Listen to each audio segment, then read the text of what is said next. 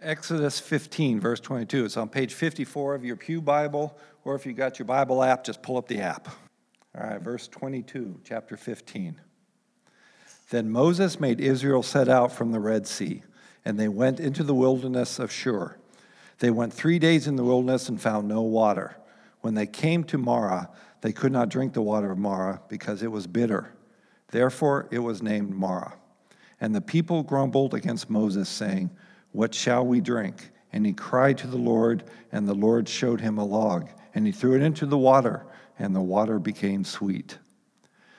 There the Lord made for them a statute and a rule, and there he tested them, saying, "If you will diligently listen to the voice of the Lord your God, and do that which is right in his eyes, and give ear to his commandments, and keep all his statutes, I will put none of the diseases on you that I put on the Egyptians, for I am the Lord, your healer."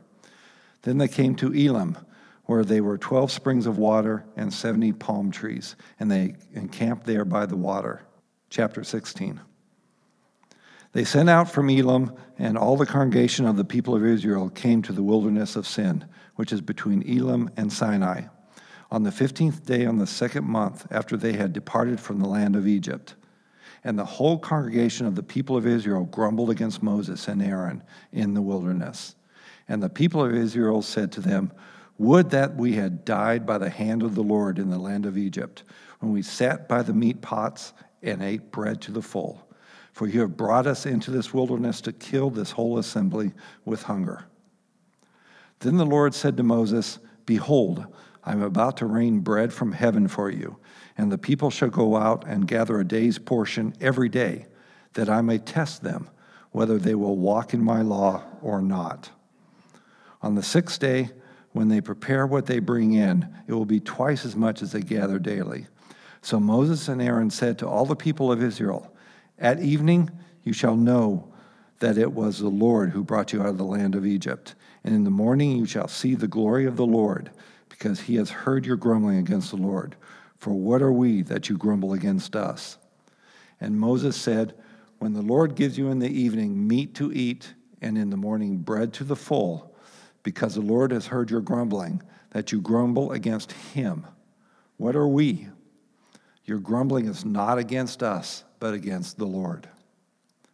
Then Moses said to Aaron, "Say to the whole congregation of the people of Israel, 'Come near before the Lord, for he has heard your grumbling.'" And as soon as Aaron spoke to the whole congregation of the people of Israel, they looked toward the wilderness, and behold, the glory of the Lord appeared in the cloud. And the Lord said to Moses, "I have heard the grumbling of the people of Israel. Say to them, at twilight you shall eat meat, and in the morning you shall be filled with bread. Then you shall know that I am the Lord your God." In the evening, quail came up and covered the camp. And in the morning, dew lay around the camp. And when the dew had gone up, there was on the face of the wilderness a fine, flake-like thing, fine as frost on the ground. When the people of Israel saw it, they said to one another, "What is it?" For they did not know what it was. And Moses said to them, "It is the bread that the Lord has given you to eat. This is what the Lord has commanded. Gather of it, each of one of you, as much as he can eat. You shall each take an omer, according to the number of the persons that each of you has in his tent." And the people of Israel did so. They gathered, some more, some less. But when they measured it with an omer, whoever gathered much had nothing left over, and whoever gathered little had no lack. Each of them gathered as much as he could eat. And Moses said to them, "Let no one leave any of it over till morning." But they did not listen to Moses. Some left part of it till the morning, and it had bred worms and stank. And Moses was angry with them. Morning by morning they gathered it, each as much as he could eat. But when the sun grew hot, it melted.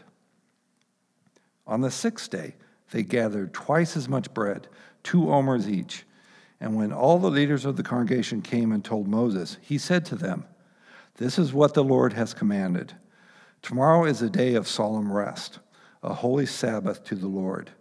Bake what you will bake, and boil what you will boil, and all that is left over lay aside to be kept till the morning." So they laid it aside till the morning, as Moses commanded them, and it did not stink, and there were no worms in it. Moses said, "Eat it today, for today is a Sabbath to the Lord. Today you will not find it in the field. 6 days you shall gather it, but on the seventh day, which is a Sabbath, there will be none." On the seventh day, some of the people went out to gather, but they found none. And the Lord said to Moses, "How long will you refuse to keep my commandments and my laws? See, the Lord has given you the Sabbath. Therefore, on the sixth day, he gives you bread for 2 days. Remain each of you in his place. Let no one go out of his place on the seventh day." So the people rested on the seventh day. Now the house of Israel called its name manna. It was like the coriander seed, white, and the taste of it was like wafers made with honey. Moses said, "This is what the Lord has commanded. Let an omer of it be kept throughout your generations, so that they may see the bread with which I fed you in the wilderness, when I brought you out of the land of Egypt." And Moses said to Aaron, "Take a jar and put an omer of manna in it, and place it before the Lord to be kept throughout your generations." As the Lord commanded Moses, so Aaron placed it before the testimony to be kept. The people of Israel ate the manna 40 years, till they came to an habitable land. They ate the manna till they came to the border of the land of Canaan. An omer is a 10th part of an ephah. Chapter 17. All the congregation of the people of Israel moved on from the wilderness of Sin by stages, according to the commandment of the Lord, and camped at Rephidim, but there was no water for the people to drink. Therefore the people quarreled with Moses and said, "Give us water to drink." And Moses said to them, "Why do you quarrel with me? Why do you test the Lord?" But the people thirsted there for water, and the people grumbled against Moses and said, "Why did you bring us up out of Egypt? To kill us and our children and our livestock with thirst?" So Moses cried to the Lord, "What shall I do with these people? They are almost ready to stone me." And the Lord said to Moses, "Pass on before the people, taking with you some of the elders of Israel, and take in your hand the staff with which you struck the Nile, and go. Behold, I will stand before you there on the rock at Horeb, and you shall strike the rock, and water shall come out of it, and the people will drink." And Moses did so in the sight of the elders of Israel, and he called the name of the place Massah and Meribah, because of the quarreling of the people of Israel, and because they tested the Lord by saying, "Is the Lord among us or not?" It's the word of the Lord for us today. Experts tell us that human beings can survive without food for up to 2 months, that we can survive without water for 3 to 5 days, and that we can survive in really harsh environments like the freezing cold or the extremely hot for up to about 3 hours without shelter. And so things like food and water and shelter are what we know as the bare necessities of life. There was a show that I liked for a long time I used to watch. It was called I Shouldn't Be Alive. And in this show, they would basically tell the stories of different people who had been put into situations where they didn't have the bare necessities and they shouldn't have survived it, and yet they did. And it was really interesting to watch this show, and people would maybe get lost out in the middle of the wilderness and be lost for days or weeks on end. They get stranded at sea for a month or two at a time, or maybe buried in an avalanche in the mountains. And it was just these crazy situations that people were finding themselves in. And the people would just, throughout the process of from when the incident happened to them being rescued, they would sort of just lose it. I mean, they'd be going crazy because they didn't have access to the bare necessities. And that's sort of what happens when people find themselves in a place where you don't have the bare necessities. You don't have food available to you. You don't have water. You don't have shelter. If you're in a really harsh environment, you begin to unravel pretty quickly. And, we can sit here and read about Israel and the situation going on in their history in these chapters, and we can sit back and go, wow, they're grumbling and complaining again. But the reason for that is because Israel is finding themselves in a place where they don't have the bare necessities. In their case, it was food and water. And they're looking around going, oh my gosh, how are we going to survive in the wilderness? We don't have food, We don't have water. What is going to happen with us? Well, we see a pattern that's developing with the children of Israel now in the Exodus story. And the pattern is not a good one, it's a bad one. And it's a pattern of grumbling and complaining and doubting their God. In chapter 14, when Israel found themselves with their backs against the Red Sea, and remember the Egyptian army is pursuing them, and they're kind of trapped in between Pharaoh and his chariots and the Red Sea, we read in chapter 14, verse 11, that they said to Moses, "Is it because there are no graves in Egypt that you have taken us away to die in the wilderness? What have you done to us in bringing us out of Egypt?" And so they're in this moment of peril, and they cry out and they say, "You should have just left us in Egypt. Why would you bring us out here, God? What were you thinking, Moses?" And yet God miraculously delivered them. And now here in chapters 15 through 17, when their throats are parched, and when their stomachs are grumbling from intense hunger, we read this. This is chapter 16, verse 3. "Would that we had died by the hand of the Lord in the land of Egypt, when we sat by the meat pots and ate bread to the full." Now, it's doubtful that Pharaoh fed them that well. But nevertheless, they claim that it had been better for them back then when they were slaves in Egypt. At least they had food. They had meat in the meat pots. They had bread that they could eat. And they're saying it was better back then. And Moses and God have brought us into the wilderness now to kill us. Well, contrary to what they believed, contrary to what their circumstances might have been telling them in the moment, you and I know, with hindsight, that God did not bring them into the wilderness to kill them. God brought them into the wilderness to deliver them, and God would, in fact, provide for them. Look at verse 4 of chapter 16. "Then the Lord said to Moses, 'Behold, I am about to rain bread from heaven for you.'" I'm about to rain bread from heaven for you. God was about to provide for them, and He would. And they were about to learn an important lesson about Yahweh, the God of the Bible. And it's this, that the God who saves is a God who sustains. The God who saves is a God who sustains. And that was true then, and church, I want to tell you that's true now. That the God who saves us is a God who sustains us. In Romans chapter 8, verse 32, Paul writes this. He says, "He who did not spare His own Son, but gave Him up for us all, how will He not also with Him graciously give us all things?" See, God is not only concerned about your conversion and then all of a sudden He's kind of done with you and on to the next person. Okay, you've got fire insurance, you're going to heaven, I'm done worrying about you, you take care of yourself. Who's the next person I'm going to go save? That's not the way that God is. It's sort of the difference between viewing salvation like a lifeguard saving a drowning person. If you were at the beach this afternoon and you were drowning and a lifeguard rushed out to save you and successfully did so, they would save you. But then after they got you on the beach and realized you were okay, they would walk off and you'd probably never see that lifeguard again. It's the difference between that vision of salvation or the vision of a parent who delivers a child from a moment of peril. I remember we were down by Padaro Beach Grill and down in Carpinteria, and this was about 2 years ago. We were walking across the train tracks, and we were coming back up to the street where we were parked, and it was a weekend, and if you've ever been to Padaro Beach Grill, tons of people are there on weekends, tons of traffic going up and down the street there for the beach. And I'm carrying, super dad at the beach, right? I'm carrying all of this stuff because I've got young kids, so you've got to bring pack and plays and strollers and car seats. Okay, not all of that, but you get the picture.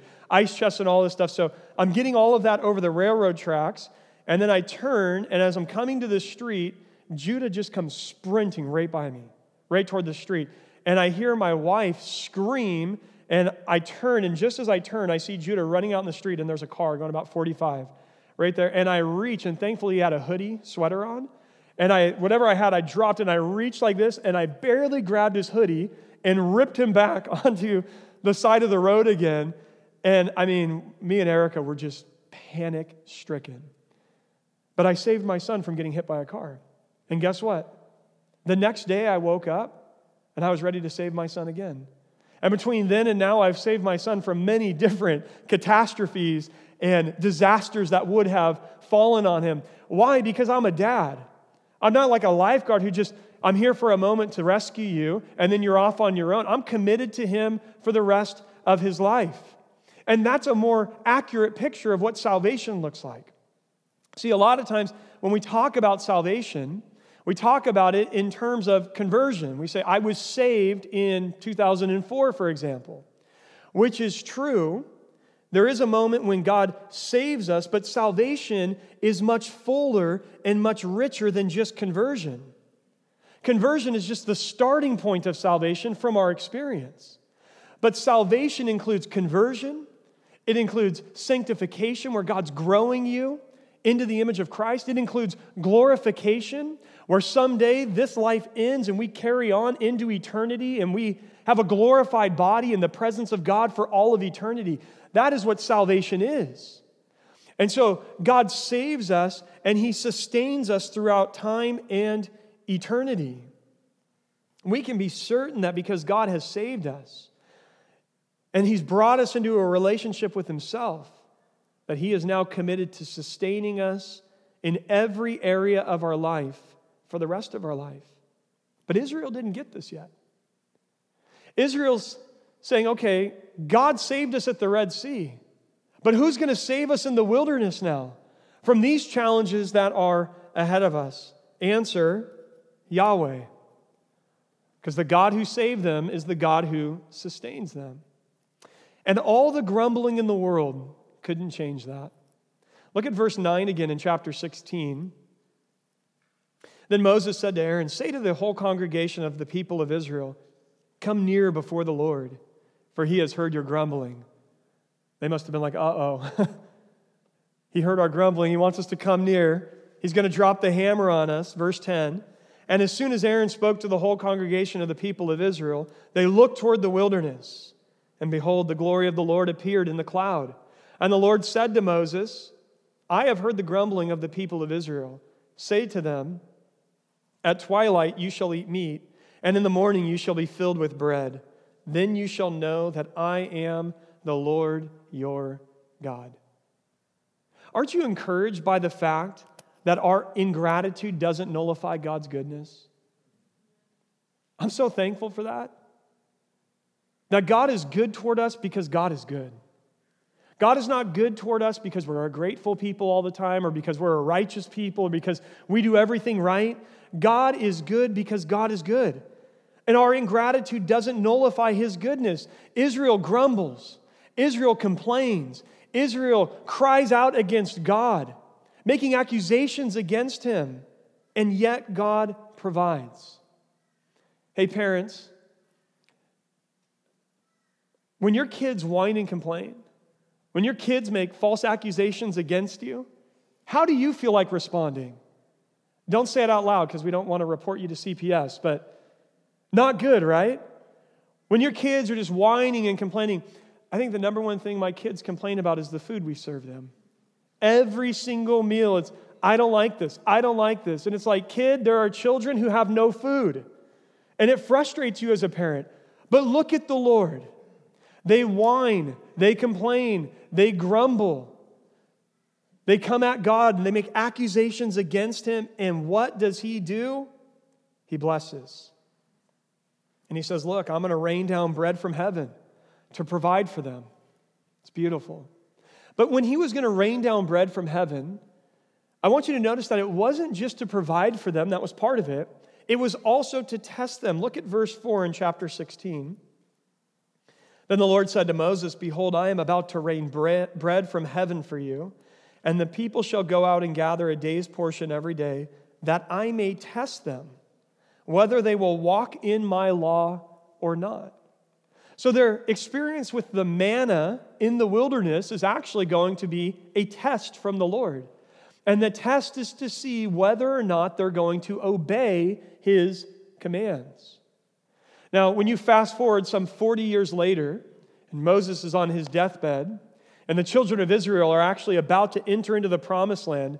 Moses, in Deuteronomy 8:2 and 3, elaborates a little bit on this testing. Here's what Deuteronomy 8:2 and 3 tells us. Moses writes, "And you shall remember the whole way that the Lord your God has led you these 40 years in the wilderness, that he might humble you, testing you, to know what is in your heart, whether you would keep his commandments or not." So there's the testing.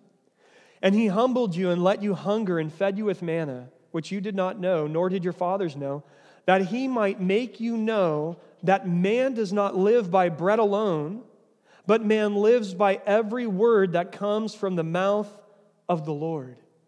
So God is testing them by feeding them with manna to see whether or not they are going to obey him and receive his provision. So there's a test. We see the guidelines of the test in verses 4 and 5. In verse 4, we see the first guideline is that everyone should go out and gather a day's portion of bread every single day. And then in verse 5, we read that on the sixth day, when they prepare what they bring in, it will be twice as much as they gather daily. So, again, the guidelines are, number one, everyone goes out and gathers a day's portion of bread every single day. And number two, on the sixth day, everyone gathers 2 days' worth. Now, why were they to gather 2 days' worth on the sixth day? Because the seventh day is the Sabbath, right? Seventh day is the Sabbath. And so on that day, on the sixth day, they gather 2 days' worth so that they don't have to go out and work on the Sabbath. Now, at first, they failed the test. Look at verse 19 of chapter 16. It says, "And Moses said to them, 'Let no one leave any of it over till the morning.'" Verse 20. "But they did not listen to Moses. Some left part of it till the morning, and it bred worms, and it stank. And Moses was angry with them." What's going on? Well, Israel fails the test. They don't trust the Lord. They don't obey his command. Presumably, we could understand why they failed. They're looking at the situation. They have all of this manna laid out for them on that morning, and they think to themselves, let's get a whole bunch of it and hoard this and stockpile this because we're in the middle of a wilderness. We don't have food every day. We don't know if tomorrow morning we're going to wake up and have a meal again. So they hoard a bunch of it. And they eat what they want for that day, but they've got a bunch of it left over, and that's tomorrow's food. And God says, no, it's not. Tomorrow they wake up, and it bred worms, and it stank, and it was not going to be useful for them as food anymore. God was teaching them it's not about collecting as much bread as you can. In fact, it's not about finding food for yourself. What it is about is having me. So let me expand point one for a moment for us this morning.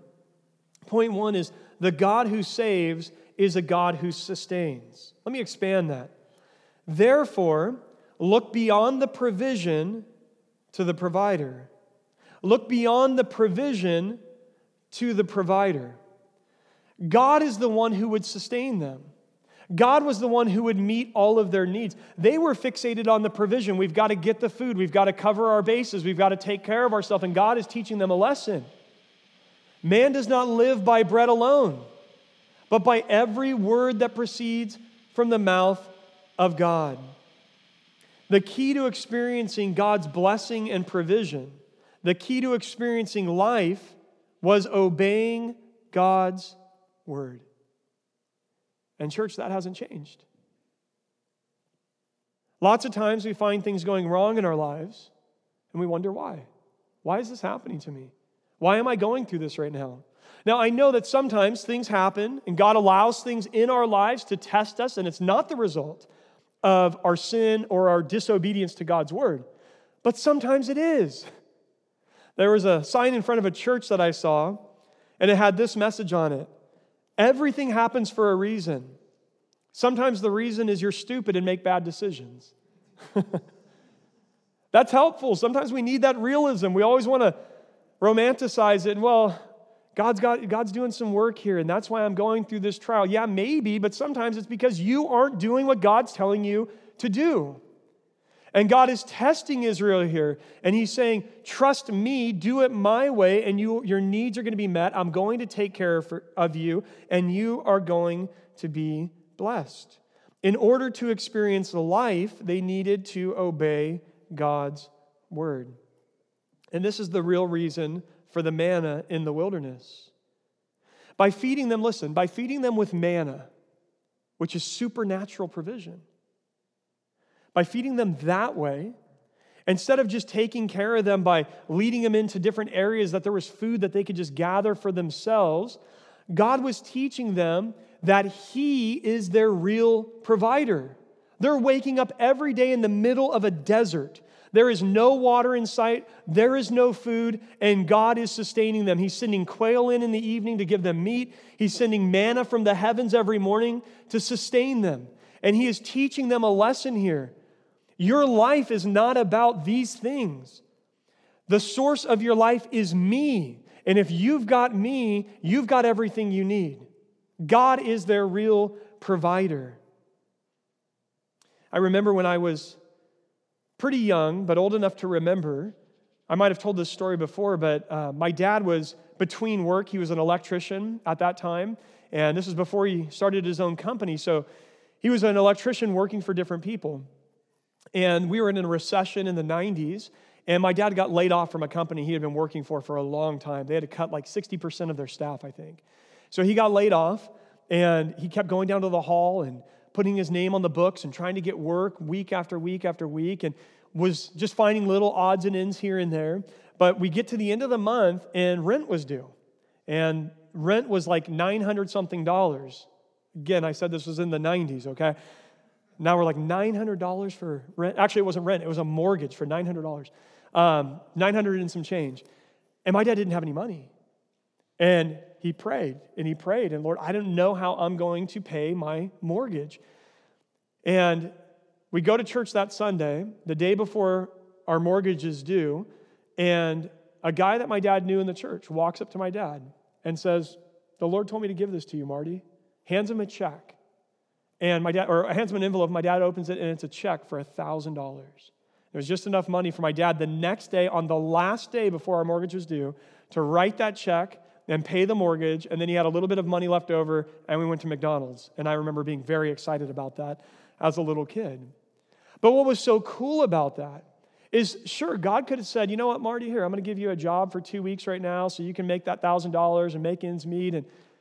But there was something really profound, really powerful about my dad being in a spot of being so vulnerable and so desperate, and all he could conclude when that friend walks up to him in a way that seems random and just walks up and says, I don't know why, but God told me to give this to you. My dad's going, wow.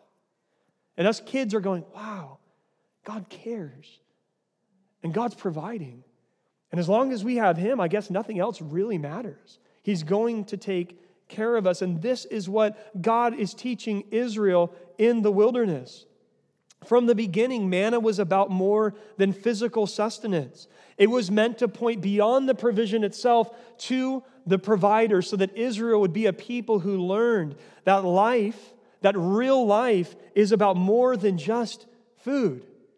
Real life is about having God and all that He supplies physically, and of course, even more so spiritually.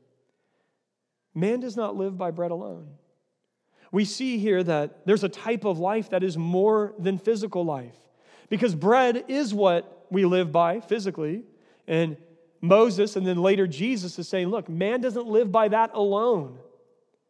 There is a type of life that is more than physical. We can call it spiritual life. And our spiritual life is being nourished by the Word of God. We take in God's Word, and as we obey it and live in light of it, our souls are being sustained. You know, God's Word is to your spiritual life what food is to your physical life.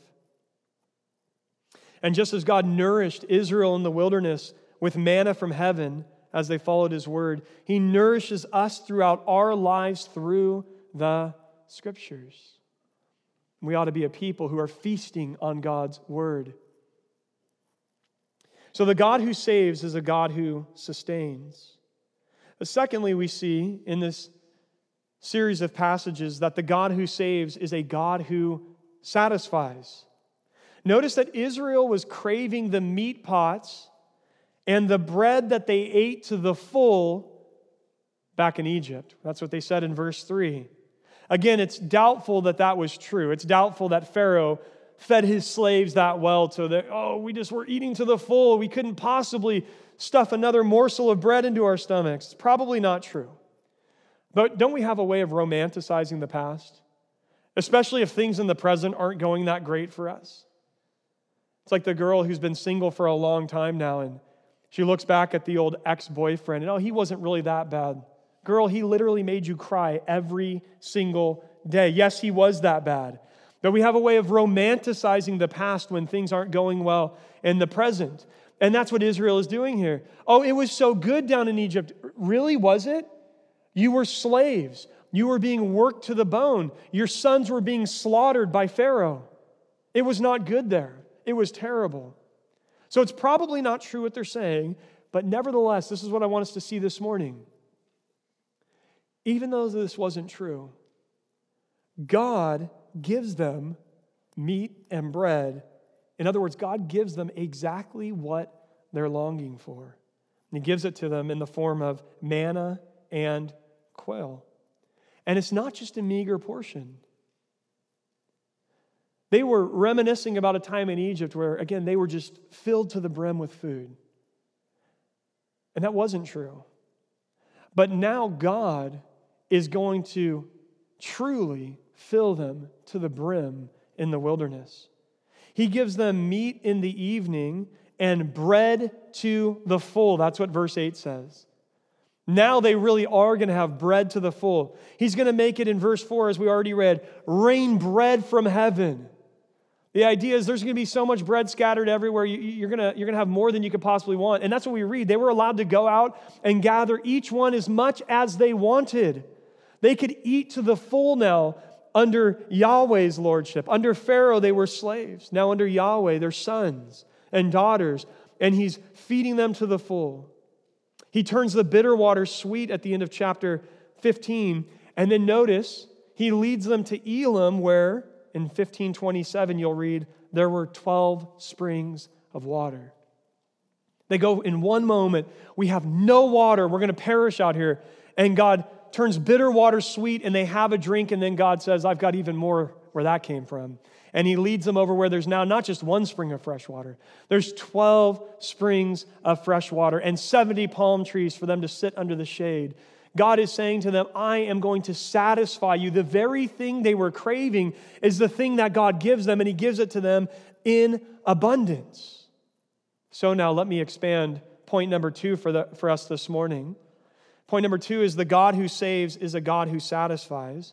Therefore, trust that what you lay aside for Him will be more than made up for. Trust that what you lay aside for Him will be more than made up for. Church, we need to understand this morning that we don't give up anything by coming to Christ that He won't replace with something, listen, far better. We don't give up anything in coming to Christ that He won't replace with something far better. Just so you know, there's no device capable of audio playback connected. Sorry, let me quiet my watch here. Technology at its finest. So let me re-say what I was saying a moment ago. We don't give up anything by coming to Christ that He won't replace with something far better. Israel is saying, we used to sit in Egypt eating bread and meat, and yet God took it away from us. And here's what God's saying to them. I took that bread and meat away from you because that was food that was sustaining your slavery. And instead, I am going to give you food now that is going to sustain your freedom. God is replacing what they lost with something far better. Whatever you have to give up to follow Jesus will be exponentially compensated for. Daniel, where are you getting this from? Do you remember the conversation Jesus had with the rich young ruler in Mark chapter 10? Jesus identifies that this man's possessions are his God. Jesus says, you need to sell it all, give the money to the poor, and you need to come follow me. In other words, Jesus is saying, I want you to learn that I'm the real provider. Forget about the provision. Focus on the provider. And the rich young man couldn't do it. And he walked away sorrowful. And then the disciples say something to Jesus.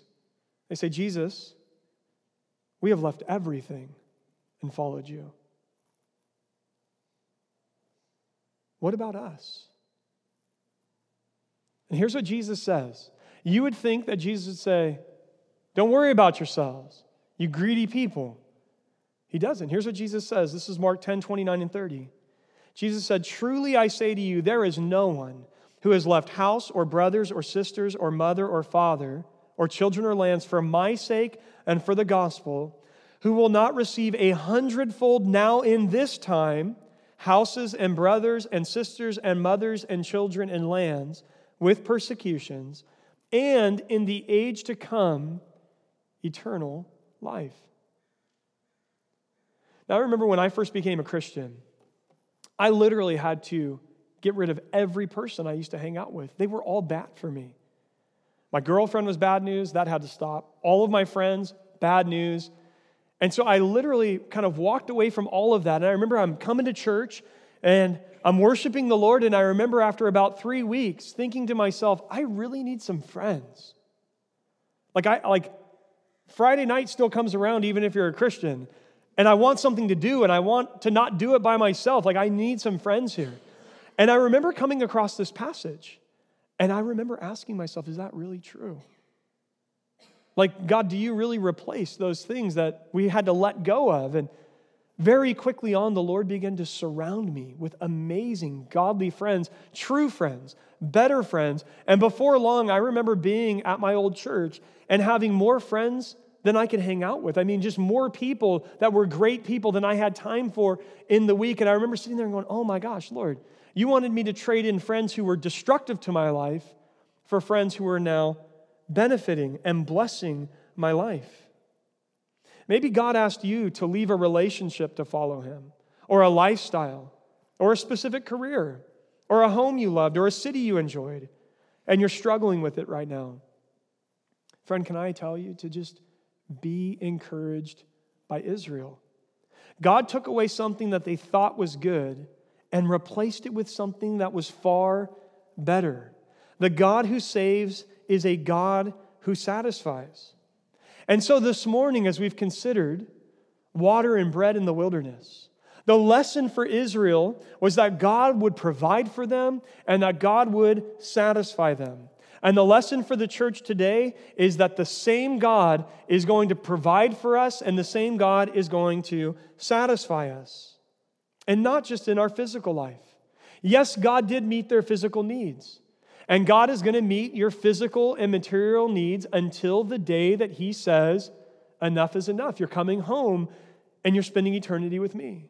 He will take care of us in the here and now. But it's not just that.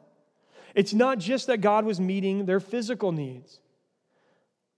Their physical needs were meant to point past the hunger of their stomachs to the hunger of their souls.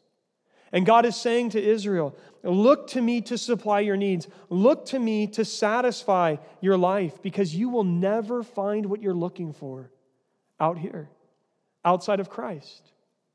Augustine, one of the church fathers, famously said, you created us for yourself, O God, and our souls are restless until they find their rest in you.